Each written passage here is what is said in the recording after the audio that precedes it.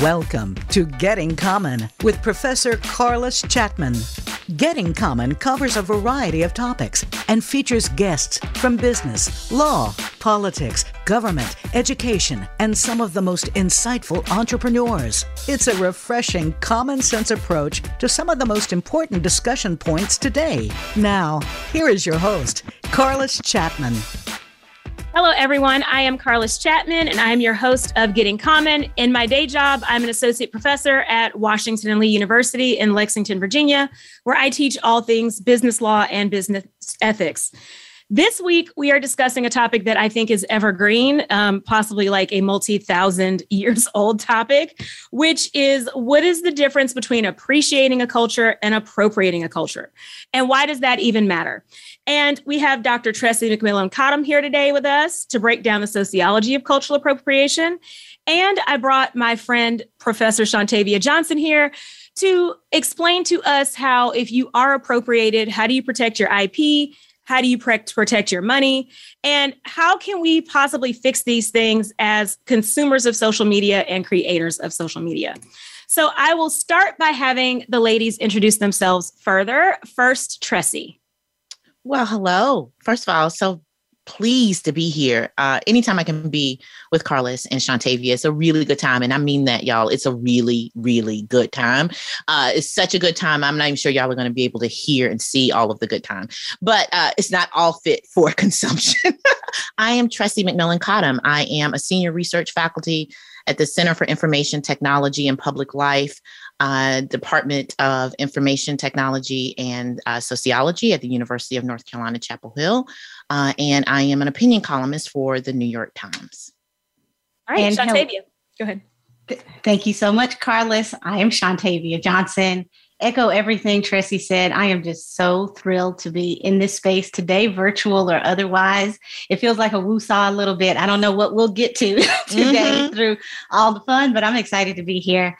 I do a lot of things. Sometimes it feels like all the things, but essentially I sit at the intersection of intellectual property law, entrepreneurship, and culture. I have a couple of roles now. I serve as the Associate Vice President for Entrepreneurship and Innovation at Clemson University. I'm the founder of a company called Leverage, where essentially our goal is to help Black women leverage their knowledge and their ideas to build companies and brands for themselves. And I do a fair amount of consulting on other topics too related to IP. So I am excited to be here. Thank you so much for the invitation, Carlos. You're welcome. I also love how modest my friends are. I'm like, that's all you're going to say about yourself? That's it. I won't list all. We had 30 minutes. That's right. I mean, the whole show could be you and Tressie introducing yourselves. So it's, I appreciate y'all being modest, although we shouldn't be. We should all be more boastful. But, we do what we have to do. All right. So let's kick off the discussion. And I'd like to start with Tressie on this one. So periodically, possibly every day, something happens that makes a different cultural group complain about appropriation or colonization. And in response, the people who are borrowing or stealing say, you're too sensitive. It's a melting pot. We just liked it. Or then we get the actuallys, right? Actually, the Chinese actually started this. You didn't, right? All those kinds of things. Yeah. So let's start with some basics. What is cultural appropriation? And why do these groups complain? Why is it so hurtful to us? Wow. Well, those are actually two big questions. I'll start with the more tangible one, because I do think definitions and words matter a lot. So one of the problems that we have when we talk about appropriation is that we're using one word to mean multiple intersecting things. And as is often the case, I think, in the public discourse, some of that is about bad faith. We don't want to use more precise words because it gets us closer to actually making progress on some of these things. And so when we conflate different demands and ideas and feelings into one term, it tends to muddy the waters and we never quite make progress. That's why those conversations feel so circular and why it does feel like they happen every day, because we're just kind of circling around the idea. So what we mean as social scientists when we talk about cultural appropriation, and what I think the groups that are being appropriated generally mean when they levy the charge of cultural appropriation, is about extraction. That's the key word, extraction. So there's a difference between extracting a culture's knowledge production their cultural knowledges, what they have built as a cultural and given meaning to, and appreciating it. Okay. Appropriation means that you see something that you like that is native or indigenous to a group of people who have sacrificed usually a significant amount of social status, well-being, and economic value to create and protect that culture.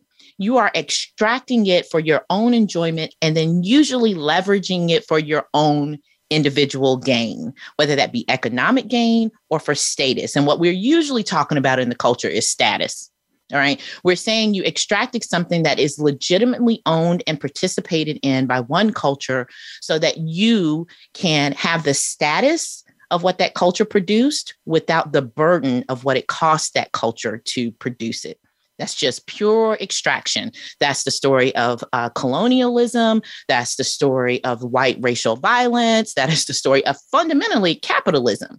You are extracting value from a group of people, and because you extracted it, they no longer get the same return to owning and producing that culture. Now, that's different from appreciating a culture, which in a global society, especially with our communication technologies, the internet allows people to produce culture and share culture at like rapid fire speed. And yes, cultures have always exchanged information and knowledge and experiences and art and culture. And that is the human condition. That's what human beings do. But we are being disingenuous when we don't acknowledge that not every group gets to benefit from that sharing of culture, both equally or fairly or on good terms. And that's where I think Shantavia's work comes in. It is not saying don't appreciate it. Listen, wear your cornrows, but be very clear about who owns them and the fact that you can wear those cornrows and not lose your job. Right? That's about acknowledging that you are able to dabble in somebody's culture while it costs some people a lot to own and participate in their own culture.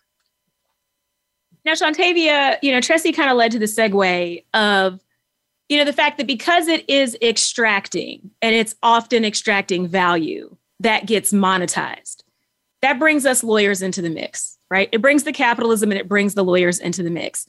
And so my question for you is, what can we do or individuals do legally when someone goes from merely appreciating and copying my cornrow design to monetizing my cornrow design? How can I protect my design of cornrows from being extracted and generating someone else's wealth? Okay, so I know this is mostly audio. We're recording the video, but I'm about to jump out of my seat because I just absolutely love, Tressie, the way you articulated a clear definition of appropriation. We need to invite you to the next UN World Intellectual Property Organization meetings about this topic because there's so much just fundamental confusion and distinction between the way we even talk about these words. So thank you so much for laying that out because it is such a great segue, Carlos, to your question about what do we do about all of this, whether it's appreciation, appropriation, extraction, all of those things can equal intellectual property infringement. And that's where there's a disconnect because appreciation, appropriation, extraction, whatever you call it, the law provides some barriers and some frameworks that we can use to leverage our really good ideas, our traditional knowledge, ultimately our intellectual property. So if your specific question is what can we do in the short term? So there's a big picture, then there's like the day-to-day, right? So the first thing is you can own your knowledge. You can have enforceable rights in your knowledge. They're not actually the same thing. Owning something and enforcing those rights are different. So having and understanding the distinction between those two things is important. But then also something that Tressie said that is critical is having access to the legal system. We as Black people have owned things for generations. We have had rights in things for generations. We may not have had access to the legal system in each and every instance that there was appreciation or appropriation, right? And in some instances, we haven't had ownership or enforceable rights either, but we have to have those three things. So as an innovator, as a creator, as a person who is creating things online or offline, ownership, enforceable rights, and access to the legal system are critical. But there are other things too, especially when we talk about cultural appropriation. There's credit and attribution, as Tressie alluded to. There's compensation, and then there's legal power, right? And Carlos, you and I are law professors, we're lawyers by training. We know the Supreme Court sets the lay of the land in many instances without reference to the important sociological and cultural context that exists beyond and below these layers of law, right? And so we have our Supreme Court for generations essentially supporting these structures that allow the winner to make the rules, to allow the colonizer to make the rules. So what happens in that case, right? And what happens is when you write the rules, you write them in a way that benefits you. So we have these rules, these intellectual property rules that in many instances are written in a way that do not do not appropriately take into consideration the idea that intellectual property can be communal. It doesn't have to be individual. It doesn't have to be something that is about like me being incentivized to make more money and make more widgets. Communal intellectual property is a thing for generations, for millennia. Black communities, Asian communities, Indian communities, many communities have created and innovated without these rigid structures. And so I always think starting fundamentally with this conversation about intellectual property is to say, let's work within the system, but also understand we need to break the system and recognize that the system wasn't created for the way in which we think about innovation. You know, what I find interesting when I talk to the kids, or not even the kids, right? And they will say things like, I'm not a capitalist, so I'm not going to trademark or copyright anything because I don't want to be a part of the system and buy into it. I don't want to give the man this, that, and the other.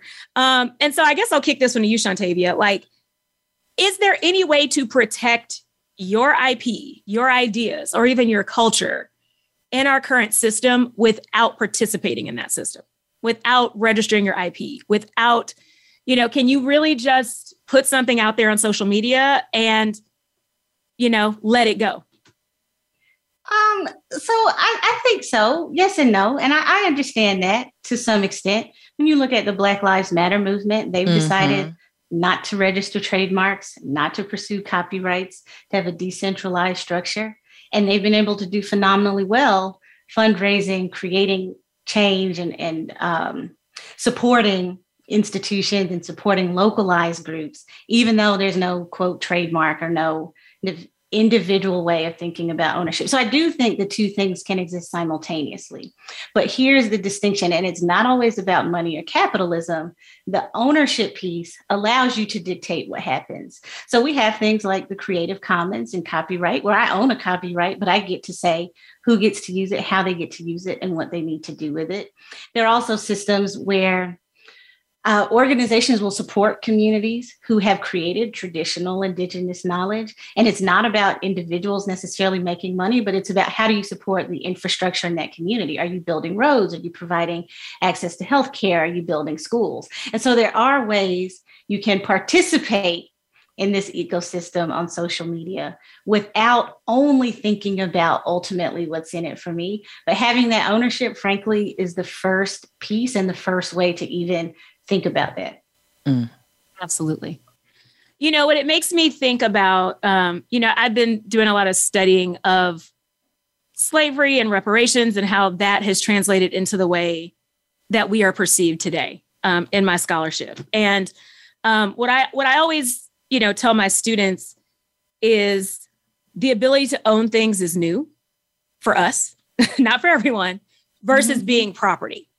And so I encourage them, right? Like we were the asset. So the idea of assets owning assets is a foreign concept. And I think, it plays out when you see, who gets to have an IPO and gets a few billion in cash versus who gets merged in and gets acquired to me.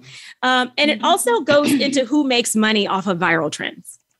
Right. And so, Tressie, the next question I have for you, is there's a perception to me, and there's perception, I would say, with the kids that like this is happening more often than it used to, right? Mm-hmm. Like that this is a new thing that, oh my God, every time I TikTok something, I think about the Megan Thee Stallion dance where the kids refused to make a dance and then their non-dance became viral, right? And so it's like, it doesn't matter what we do, we steal it. Is this new, or are we just more aware of it? Does it have historical implications? Both. I think both are right. And I want to piggyback on something Shantavia said. I think the key concept here, when you get outside of the legal framework, there's cultural power. And what I think young people and people who are rejecting aspects of capitalism are saying is that they do not trust precisely what you two are saying. The history of capitalism will not defend the property rights of Black people. That is the story of Western colonialism. It is fundamentally the legal structure and the political structure and the economic structure of the United States of America. And there is something real to that we inherit, just like we inherit our cornrows and being fly and being dope. We inherit a knowledge about the fact that no one is going to defend our property rights. And so what we tend to then do is put a lot of emphasis on our cultural power to enforce our ownership. We kind of want to enforce without owning. And one of the things that I think what we see happen in things like TikTok trends are the limits of that, the limits of having the cultural power to dictate the enforcement of your ownership of ideas and culture. Our problem is the media and the platform itself. So when we talk about assets and how we, and I love this framework that for the first time, assets are trying to own assets. And frankly, legally, we don't have a framework for asset ownership of assets, right? Unless you think of yourself as a corporate entity. So social media platforms and technology platforms writ large are part of the assetification of modern capitalism, where everything is turned into an asset class. So we talk about not actually owning your home or not actually owning your physical car. You don't own the physical media now that you download and that you play. The reason why you can't change out the parts on your new truck, right? Because you don't actually own it. You are purchasing an asset, right? And your use of it is just this long-term licensure agreement. In its own way, social media does that with the culture that we're making. And what we run up against when the kids, right, want to opt out of it is that the platform itself can turn you into an asset just by virtue of you participating in the platform. You cannot control what you put on social media, because the terms and agreements of signing up for these is that you are licensing all of your creative capital when you sign up for it. I think what we see in social media is the most tangible form of what the asset class means. It's happening everywhere, but we can see it in social media. It feels very tangible that, listen, I can put this thing out, but I can't rein it back in. And not only that, I have nothing no entity, no institution to appeal to enforce my ownership, my legitimate ownership of these ideas. And we have relied so long on being able to shame people and to admitting that we own it. Again, that's the cultural power that we want. We want to be able to do sort of like a targeted call out of people when they violate the cultural norms of who owns what. And in a mediatized society where the legal and political enforcement has moved from who owns the tangible good to who owns the intellectual property, right? We don't have anything to appeal to. We don't have anything to appeal to. I think that this is it's actually one issue that we haven't quite wrapped our arms around, what civil rights look like under that structure. We have focused so much on the ownership of tangible things that the diminishment of tangible ownership is a real challenge. And I think we're just still in flux there and in this vacuum of a moment of saying, well, I can't sue you right? Because you can't sue anybody over your TikTok dance, or actually, I'm gonna leave that up to the lawyers. I'm not sure that we can. What I think you guys might tell me is that you can sue, but you might not have a good case. I'm waiting for Shantae to respond. I know. I'm ready. She's doing the Birdman hand rubs. I know it's coming. Right. But what we want is enforceability. We want enforceability without legal intervention. And I think the limits of that was easier to do when we were talking about sort of tangible goods. It is almost impossible to do in a digital virtual goods sort of society. And we just haven't reckoned with that yet. So if I may say, that was beautiful, Tressie. And the thing that sticks out to me about what you just said, that we have this system. This system is 2,500 years old. First intellectual property granted was in 500 BC in Italy. And we have this system that's been around for so long, and it's been so completely tied to individualized private monetization and the monopolization of innovation. It's just hard to wrap our heads around thinking about this differently. First patent in the United States is older than the United States. We were granting patents in this country 100 and something years before we were actually a country. And to your point, Carlos, about ownership. So I misspoke earlier when I said we've owned things for years. We may really not have owned anything until very, very recently, right? Mm-hmm. In part because there were laws, institutional national laws that said because people who were enslaved were not individuals, we were not American citizens, we could not own property. So what's that mean? If I don't have a country of citizenship, I can't apply for a patent application. Mm-hmm. And so for 200 years, there's a 200-year head start in this country with people who are privatizing and owning innovation. And we're really just getting to the point where we can see maybe some of the fruits of that labor, but also understanding that it's an imperfect system, right? And so how do we reconcile those things? And I don't have all the answers. I do think, though, creators, prolific creators like people here in this space, prolific innovators, we really do owe it to ourselves and to our communities to not say, oh, this problem is too big. Let's just, go with the current system the way it exists, but to think differently about our cultural capital and our cultural power. As you're so right, Carlos, about what you said about that viral TikTok challenge that really wasn't even a challenge. It was just Black folks standing around. Opting out.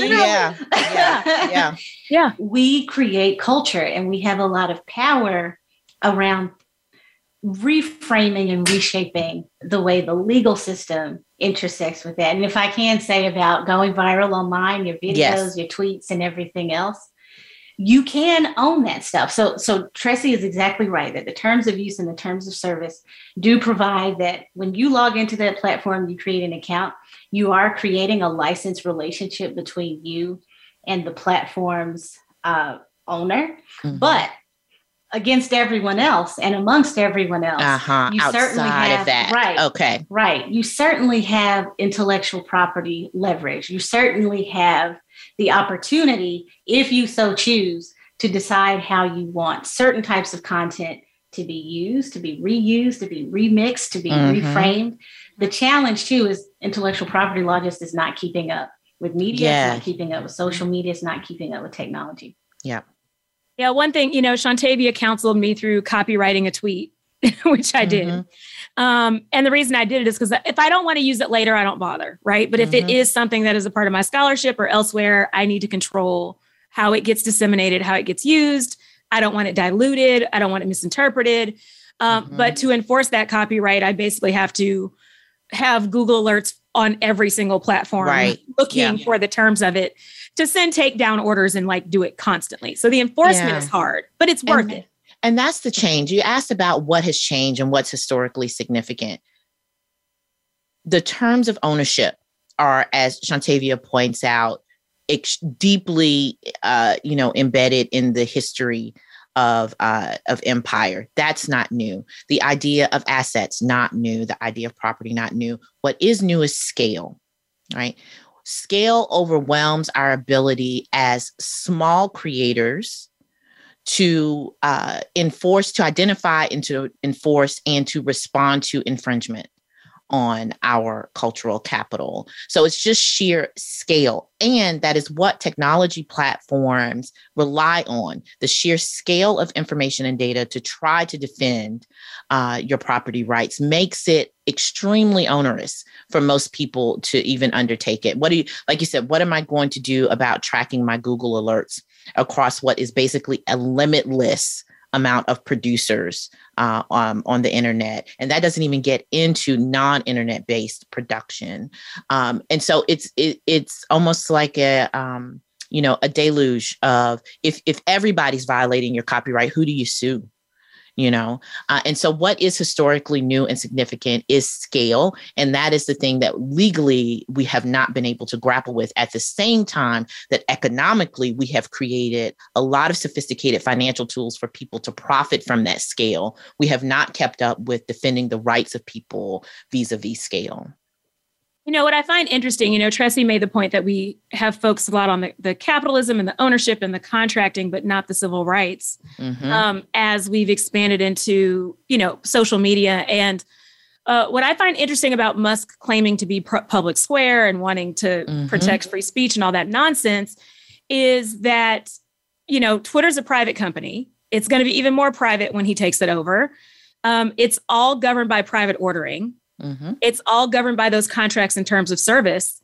So beyond, like a Section 1981 civil rights violation, or there are no civil rights. That's right. It's contractual rights. And I keep telling my friends what I do on the business side and when contracting, when it comes to social media and a lot of these things, that carries more weight than what the public law folks do, because this isn't a government actor. Now, if he wants to concede and say I'm the government, and therefore I've got to protect the First Amendment like the government.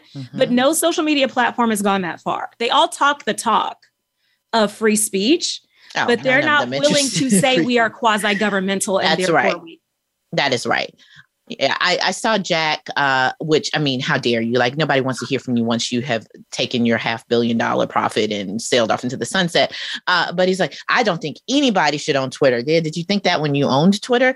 He's like, but if someone does own Twitter, I trust Elon Musk. So what he's saying is he trusts Elon Musk to operate in the interest of Twitter, which are diametrically opposed to the interests of a public and civic square. So one of the great, if Elon Musk does anything in purchasing Twitter, it's a little perverse, but I'm actually, if not pleased, I'm okay with accepting that Elon Musk owning Twitter strips away the veneer of Twitter's publicness.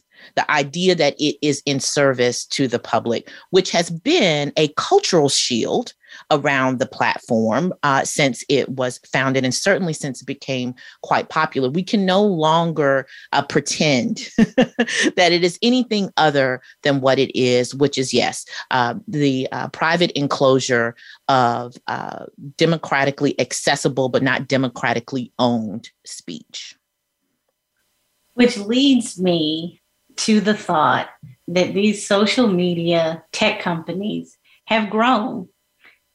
In ways beyond, I think, what even they thought 10, 15 years ago.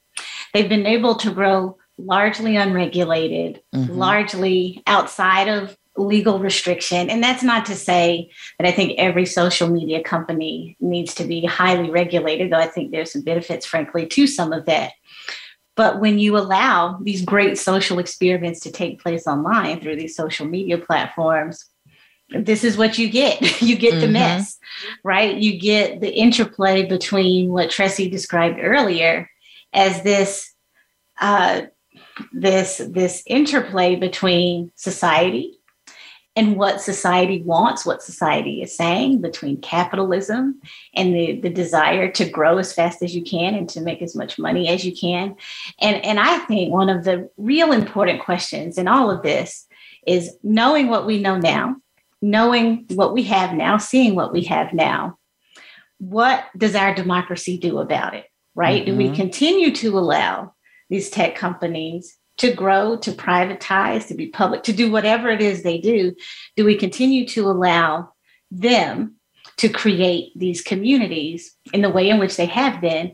Or is it time, maybe not with our, I mean, who knows with our existing democracy? It doesn't seem like much is happening other than everything's on fire, right? But how do we, as individuals, as people living in this community, and not even just in the US, but around the world, like, how do we begin to interact with these, in many instances, lawless entities? Like, they're making the rules for themselves. Yes. But what do we do about that? Do we vote with our feet? Do we leave these entities? And Carlos, this is something I think I heard you mention earlier. Like, what happens next? What happens now? Now that we know all that we know, what do we do next? Can we create our own spaces where we have a lot of the things that we're talking about, the interplay between communal intellectual property, innovation, and the building of generational wealth through our content? What do we do about that now? You know, I kind of think the first step is to acknowledge that capitalism and democracy aren't symbiotic. You don't have true democracy in capitalism. Yeah. You have at best an oligarchy. And there is, you know, billionaires get to do whatever they want, and they always have, right? The richest people always, you know, and this is generational. You could do Carnegie, Rockefeller. That's like every generation has an Elon Musk who essentially is lawless because he has a lot of money. And the rest of us just kind of wait around to see what that rich guy's going to do. And so we're hoping it's a library oligarch as opposed to a Tesla oligarch. But really, we're just waiting to see what their interests are. We sit around like, they want to go to space. Okay, cool. Yeah. They want to buy up all of our. Okay, like they don't have, like, the law has no teeth for them. You know, I was on a panel yesterday about Elon Musk, and the students were like, oh my God, what's the SEC going to do? And I'm like, going to charge him a fine that he doesn't care about. That's right. And then what? Yeah. Right? If he can, you know, think about the big fine that Facebook paid when they gave all of our data to the Russians. They gave all our data to the Russians, paid the biggest FTC fine in history, and kept on moving. Yeah, you know? Regulatory fines are a cost of doing business. And technology companies, I think, figured that out very early on. Like, I was in rooms early. I don't know, this would have been like in the 2010s, which I guess is not considered a long time ago. And I remember being there with some governmental consultants to tech companies that I won't name at the moment. But, you know, two of the biggies and their whole strategy, once you read through all of the bureaucratic ease, was this is the cost of doing business, right? You just figure out how many fines you are willing to pay. And then you operate up to the letter of how much you can pay to get away with. And as long as that is the structure of big business, and those are the incentives, by the way, when a private company is primarily obligated to maximizing the profit of the owners or shareholders, then that's what you get. Which, to your question earlier, Carlos, this is not an issue then about litigating, I think, the finer points of the contract. This is about redefining the terms of civic inclusion, right? That you actually cannot have participatory citizenship when you have this private enclosure of everything. Neoliberalism is frankly white backlash. Neoliberalism was about exactly this, taking all of the parts of society where minority people had advocated for and had some moderate success at inclusion, and moving it out of the public square and into the private square, where appeals to inclusion do not have any weight. And so what we're seeing is the ultimate triumph now of that neoliberalism. But to your question, I don't think ultimately it is compatible with democracy, which is why we now have a legitimacy crisis. People do not believe in their political institutions. And I'm not sure that can hold long term. So I'm not sure, to Shantavia's question, I'm not sure what we do, but I know what we have been doing is what led us here. I see. You're right. You are so right about that. So there's a professor named Anjali Vats who wrote a book about this very issue, about intellectual property, cultural capital, what we do about it. And one of the things she describes in her book is this idea of the good intellectual property citizen and the bad intellectual property citizen. And what she basically says in the US in particular is that white innovators are seen as the good quintessential intellectual property citizen. They are the standard bearers, and they are the most important contributor to our economic and our ethical development. And so as long as we are looking to this framework of the white male innovator as the person who is driving our economic policy and our economic development, you're right, we will continue to get what we always got. Now, I wonder is there any obligation to hold, like we all know this, right? Everybody made their Black Lives Matter statements. Everybody is allegedly woke now, according to the Republicans. Yet, when it comes to actually paying people, when it comes to actually giving the book contracts, when it comes to Jimmy Kimmel actually putting someone on the show, we keep the same pattern going. And so what this makes me think of is the recent scandal, the Bad and Bougie book by Jennifer Buck. Oh. But my blood pressure. I'm sorry, y'all. I got pre-tired, Shantavia. I was like, oh Lord, I need to lie down. Okay. I had to, y'all. But what I found most fascinating is she got a book contract. Right.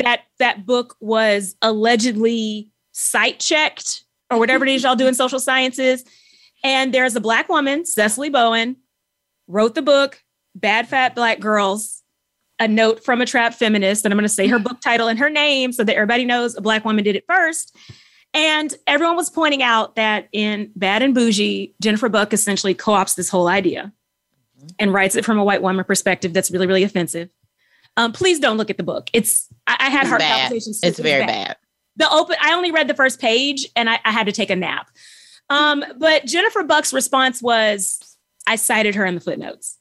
That was her response. I footnoted her. I'm just gonna say who wants to go first. Oh my.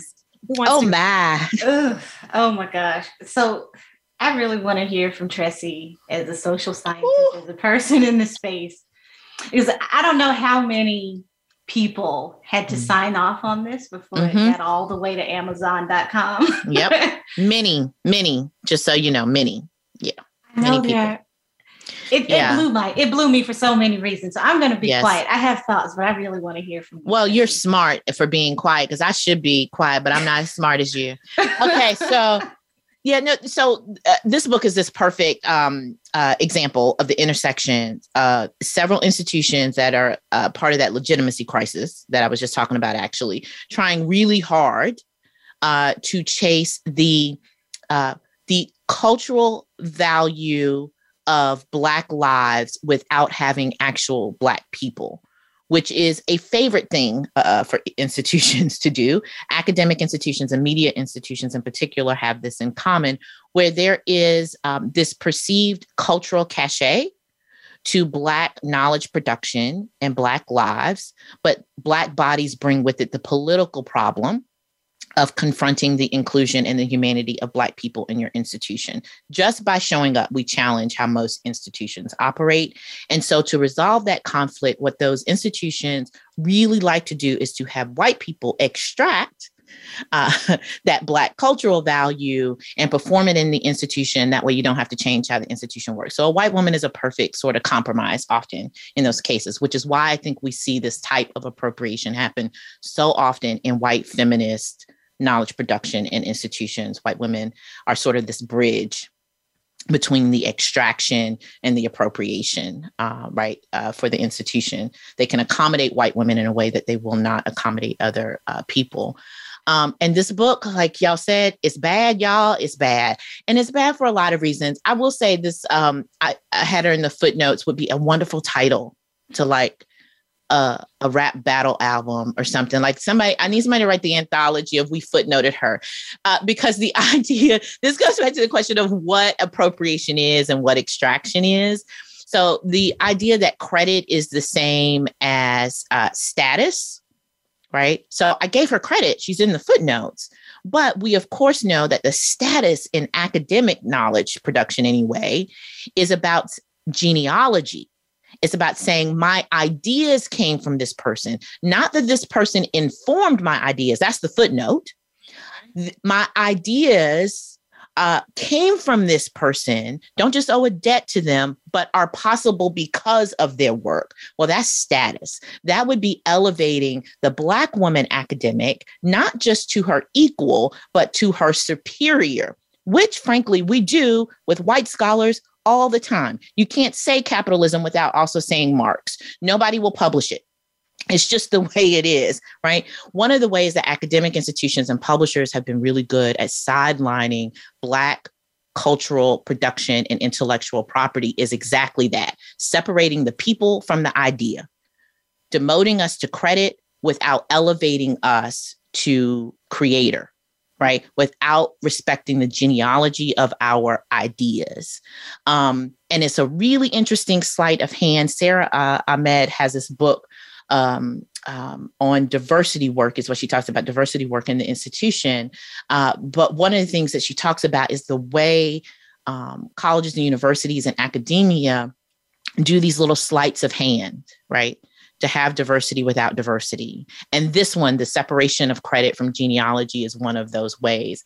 On the publishing side, I promise you, 15 people had to sign off on that in different parts to a different degree for that book to be produced. Everybody from the acquisitions editor to the copy editor to the fact checker to the marketing department, to the people who put the copy on Amazon.com. Many, many eyes and hands touched that publication, which says that that book may be an extreme case of this, but it is not atypical, because everybody who touched that thought it was fine. Now, if that's happening in this extreme case, it gives you a window into what's happening to Black scholars and cultural critics and cultural workers all the time. That to me was the grossest part of that book. I just want to know how much she got paid. The good news is probably not very much, to be fair. That makes me feel slightly better. Yeah, not very much. But you know what? It's not the pay. You know, in academia, the value is not the pay. It's the CV line. You know, and so even if she didn't get a lot of money for the book, which again, I suspect she didn't, what she did get was credit, you know, for doing scholarship. Her job became a little more secure at the expense of someone else. And this is the really interesting intersection with intellectual property and the law, because we often think, oh, it's about IP, so that means it's all about money.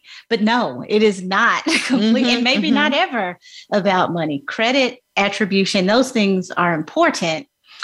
And just looking at this and just thinking about, as an academic, as a Black woman, as a person who creates content, just the way that this translates in other spaces. So Tressie, I love that you said that this is an extreme case, but when we look across any number of different platforms, you can see this happening. If you look at TikTok, right? How many times have we read about Black creators being treated differently, being undercompensated, if compensated at all, on that platform? Or we can look at any platform and say the same thing, right? And so as we have this conversation about cultural appropriation, about the law, about what comes next, these things don't exist in silos. Jennifer Buck writing this book, Bad and Bougie, which it's hard for me to even say that. When I heard you say that, Carlos, my blood pressure truly, I think my heart started to beat a little fast. And I'm not saying white people should never do X or you should never do Y, but there are so many nuances that we want to throw in this package of, oh, we should be able to do whatever we want. Free speech, First Amendment, blah, blah, blah, blah, blah, without looking into the nuance of not just law, social policy, community policy. How are we not just living within this really messed up system that we're in, but how do we make it better? How do we think toward new policy, new law, new ways of engaging with innovators and engaging with creators that supports the work they're creating? Because we're going to leverage it some way, but how do we support folks who are doing this really, really dynamic, interesting work? So my question from an IP perspective, is it enough just a footnote legally? No, never. No. And academics get it twisted because of the way in which we're allowed to footnote, sometimes use quotation marks, sometimes not use quotation marks.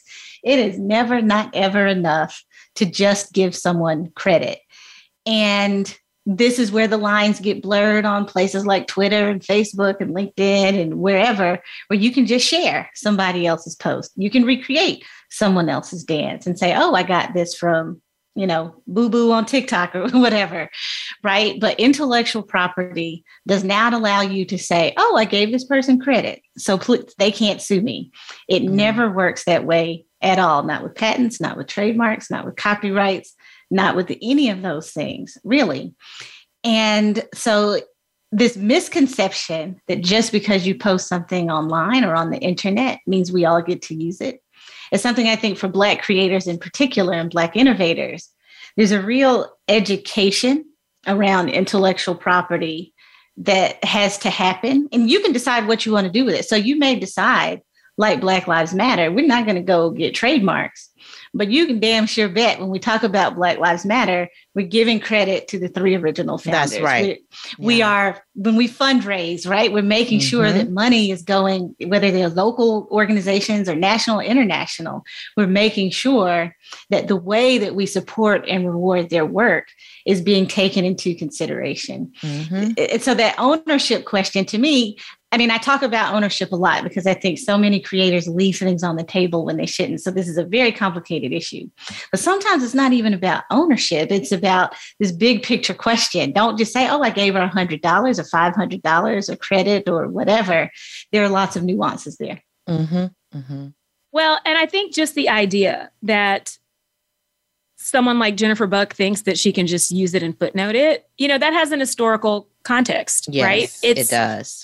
Historically, our ideas, our labor is free for any white person to use as they see fit. So she truly, truly believed that she could just drop Cecily Bowen in a footnote and be done with it. And what shocks me is, or what the question I have is, how do we hold the publishers responsible? How do we hold the producers and the Jimmy Kimmels of the world responsible? Because somebody read that first footnote. And did they actually go read the book and see that it's basically the entire idea of her book, just poorly rewritten? What we have been pretty good about, I think if anything positive has come out of the sort of Wild West era of social media, is that it did call into question and make us reflect on when it is appropriate to seek legal recourse and when it is appropriate to leverage something I don't think we before this leveraged quite enough, which for lack of a better word is shame. Just shame on you. Shame, which sounds really trite, but it is not. Arguably, you have to sue when shame fails. I think that if this thing worked right, most of the time, what you want to do is nudge people into the right behavior, whether they agree with it or not. You don't need to agree with it. You just need to do the right thing, because not doing the right thing will become too much of a nuisance for you, frankly.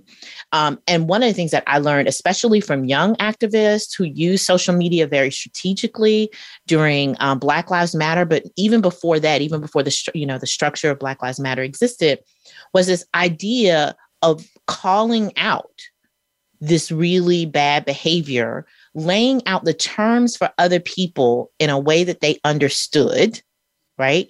Which again, I think young activists and social media inclined activists have been very good about consciousness raising, because it can sound like a very small issue when somebody's like, well, they footnoted, what's the big deal? But to draw the connections for the typical person and say, you know what, this is like how on your job, how Karen down the hall keeps taking your ideas.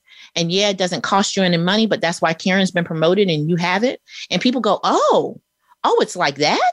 Oh, well, then no, absolutely not. And so this sort of calling out to call these institutions back into their responsibility to people is actually supposed to be part of our toolkit. for making this thing work. So using scale of calling out the same way scale is used against us to undermine our legitimate right and ownership of our cultural capital and ideas. And I also think that the work that like you're doing here on the show and in sort of like the public discourse, I think it's really important for people to expand our vocabulary around these issues. Right. Because it was easy for the publisher, who I will give credit, I think did a very full-throated apology, clarification of what went wrong, pulled the book. As far as those things go, that's about all they could have done at that point in the cycle. But to have prevented it then becomes the next step. All right. So you fix the problem. Now, how do you prevent it? Corporate responsibility on that part is about expanding, I think, the definitions and the vocabulary to say, okay, this isn't just then about credit. This isn't just about payment. This is about attribution. This is about how do we defend the enforceability of someone else's intellectual genealogy in your work? Who are you going to put in place who has the cultural awareness to even evaluate that? Like setting out a toolkit of those ideas and steps so that we can then hold a publisher accountable for failing to meet those is the work that I think people as part of the community. So like, that's our work. That's our work. I think as scholars, we're part of the community, and to draw those lines and to push back is part of what I think we're supposed to be doing. And the public education piece is so critical. So for scholars who are engaged in this work, it is great and important work to do your research, do your scholarship in the comfort of your office, but also like Tressie, like Carlos, I know both of you do. How are you educating the masses? How are you making sure people understand? We use terms like infringement or cultural appropriation, or plagiarism is another word that gets thrown around a lot when we see these things. Like maybe we're not really talking about plagiarism. Maybe we're not really talking about infringement, but here's how we can have better conversations across the board, across any number of different cultures. Because Tressie, you're right. Public shaming works. Public shaming works in the intellectual property sphere all the time. And sometimes it's a lot more economical. You get that scale to your point. Right. And if a company is shamed enough, they are going to make institutional changes. They may be more politically inclined to support policies and practices that better align with what our communities want to see. Tressie was being modest in discussing shame and not mentioning her New York Times column on shame, which is very, very good. Now that Tressie is a regular New York Times columnist, I can actually read the New York Times again. They appreciate you for that. Trust me. Yes, because Tressie is in it. Tressie is in it. So, we've only got a few minutes left. So I would love to hear whether y'all, I like to end the show positively. Do you think we can stop this, right? Is there a way for us to stop this appropriation? What do you think, Shantavia? I hate to give the quick answer, but my gut is usually what leads me down where I need to go. The quick answer is no. I think there'll always be bad actors from the beginning of time. There's always been that guy who is going to do that thing, right? But your question makes me think, if I believe there will always be bad actors, if I believe the world is a broken place and will continue to be a broken place, then the real question is, what do we do? What do these platforms do? What do our policymakers start to do? And it's easy to point the finger at any Black creator and say, hey, you need to just get ready. You need to stay ready so you don't have to get ready, right? You need to get your LLC, your tax ID number, your intellectual property, and all those things. And I'm not saying that creators don't need to do those things, but a lot of responsibility falls, in my opinion, on platforms and on policymakers to listen to the shift and to listen to what we see happening in the data across social media platforms where certain communities are. I mean, frankly, what would Twitter be without Black Twitter? Hello. What would TikTok be without Black TikTokers? Where would we be without the cultural purveyors of all the things that make social media great? And so I don't think we can completely eliminate appropriation because there's a sense of entitlement from the United States Supreme Court in 1862 saying we get to decide the rules. So Native Americans, I don't care if you live on the land. We are going to take it and sell it amongst each other. We will void every agreement we've ever made with you. Yeah. That's it. That's exactly right. Yeah. If there's anything positive that I can end on, I just always take a lot of comfort in the fact that Black genius has been a genius since before Black people were considered people in the Americas. And at some point, our innovation and our creativity is just shock and awe. And we may not always be able to extract all of the economic value from it, but also they ain't got no season without us. So, we've been doing it for a long time. We'll probably keep doing it. And maybe one day we'll figure out how to both own it, be able to enforce it, and to share it in the African-American diasporic tradition that Shantavia always calls me back into, to say we are a collective people. That is our genius. And maybe one day we'll have a nation state that deserves us. Oh, I got chills on that. Well, thank y'all. Whew. This was a great show. We need to do this more often. We say this every time, and we really need to make that happen. We really do, because I just miss y'all so much. COVID has just kept y'all out of this energy feeds me. So I appreciate y'all being here. Thank you so much. Thank you everyone for listening to Getting Common. If you ever miss an episode, you can catch the rebroadcast anywhere podcasts are played, on the Voice America Network and on our YouTube channel. Feel free to send me emails through the show page, and you can find me on social media at Carla C on all platforms. Thank you again for listening, and I will see you next week.